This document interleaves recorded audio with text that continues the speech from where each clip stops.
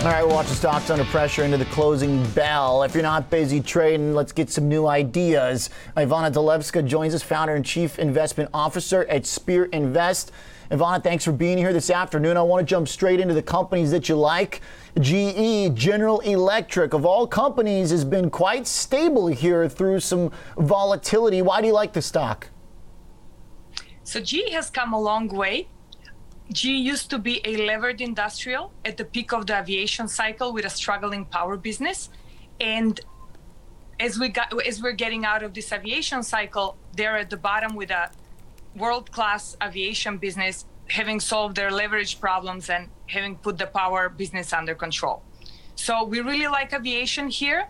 On top of just the general reopening trade, we like the fact that they've cut significantly their cost structure. And this is with lean manufacturing and technology. So we expect to see margins in the next peak that exceed the prior cycle levels. So for General Electric, is this a long-term hold? Should investors be ready for any surprise on the COVID story and air travel? I mean, does GE get correlated with the potential for airlines to have to slow down again? Yes, so GE is definitely levered to the COVID headlines. There's definitely an angle of a reopening trade here. We are not too concerned about the Delta variant, given that it's shown that it's not as contagious in highly vaccinated regions. So speaking to the airlines, there is definitely a lag between when they see the pickup in traffic and when GE will see their results improve. So we really haven't seen the pickup from 6 months ago in narrow body miles flown. We're really going to see that in the second half of this year, just because it takes some time for these overhauls to come to GE service. What kind of price range potential do you think GE has? It's been such a wild ride the last couple of years. I mean, we're at $100, which is pretty impressive on a 3-year chart. But what's on the table here? Are we talking 200, 300? It's been all over the place the past decade. So everything we invest in, we're looking for compounders that can compound at high to mid teens. So we see that potential here as well. Okay. All right. So this is something that's going to build on itself. And do we need to see from the next earnings what's going to really confirm the thesis? Do they need to see cash flow pickup? Because for a while, that's what everybody was concerned about with GE. The cash flow was draining instead of coming in. Has that changed? Well, for us, it's all about aviation turning around. So we think aviation will really drive cash flow going forward. So far, it's really been a lot of cash flow noise between the reduction of the receivable factoring and big power losses that kind of came to an end. So really from here on, it's really going to depend on the aviation business picking up. Okay.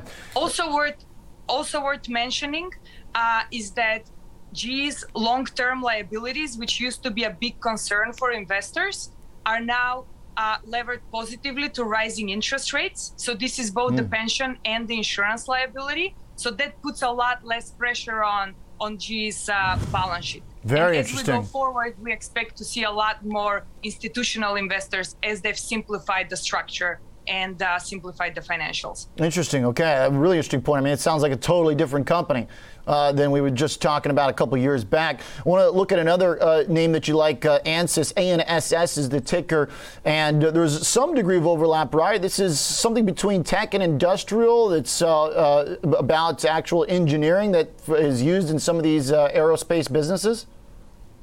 Yes, Oliver, all we do is industrial technology. Okay. And basically at Spear, we really focus on finding under the radar opportunities that are levered to this, that are introducing new technologies or levered to these trends.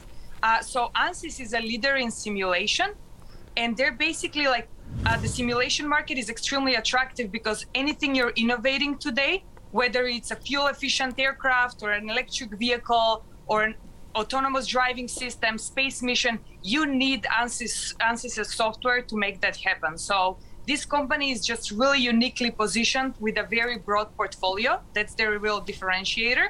So while 5 to 10 years ago, the companies we cover, like Honeywell, would have been able to just use one module to do structural simulation. Now they need to upgrade to 3, 4, or 5 of Ansys's module, like fluids, software, to be able to innovate in their products. Okay. So there's really great growth opportunities for this company. So this is about almost to some degree kind of a secular growth story. Is there a similarity to Cognex, another stock you like? The third one here, CGNX, a business that I see machine vision products. What does that mean? So basically, Cognex, the way to think about it is the eye of the machine. And really more recently, it's become the eye of the warehouse as well. They've had tremendous growth in logistics. They've grown over 40% even through the downside, through the downturn. So they've built a very unique position there with leveraging their machine vision technology versus their competitors are trying to come in from the barcode scanning side. So they have a unique product, and that's why they've been able to outgrow logistics, which is a market that's already growing at 15%. So outgrowing a very strong market. Wow. They also have a very, very unique position in vision AI. They acquired the market leader, which was a Korean company called Swalab. So yeah, basically between that and logistics, I think this company is really well positioned for strong growth. Ivana, great stuff. Fantastic details. Really like the overlooked approach into the industrial tech sector. We got the closing bell. We got Ivana Dalevska is the founder and chief investment officer at Spear Invest, Cognex, Ansys, and good old General Electric.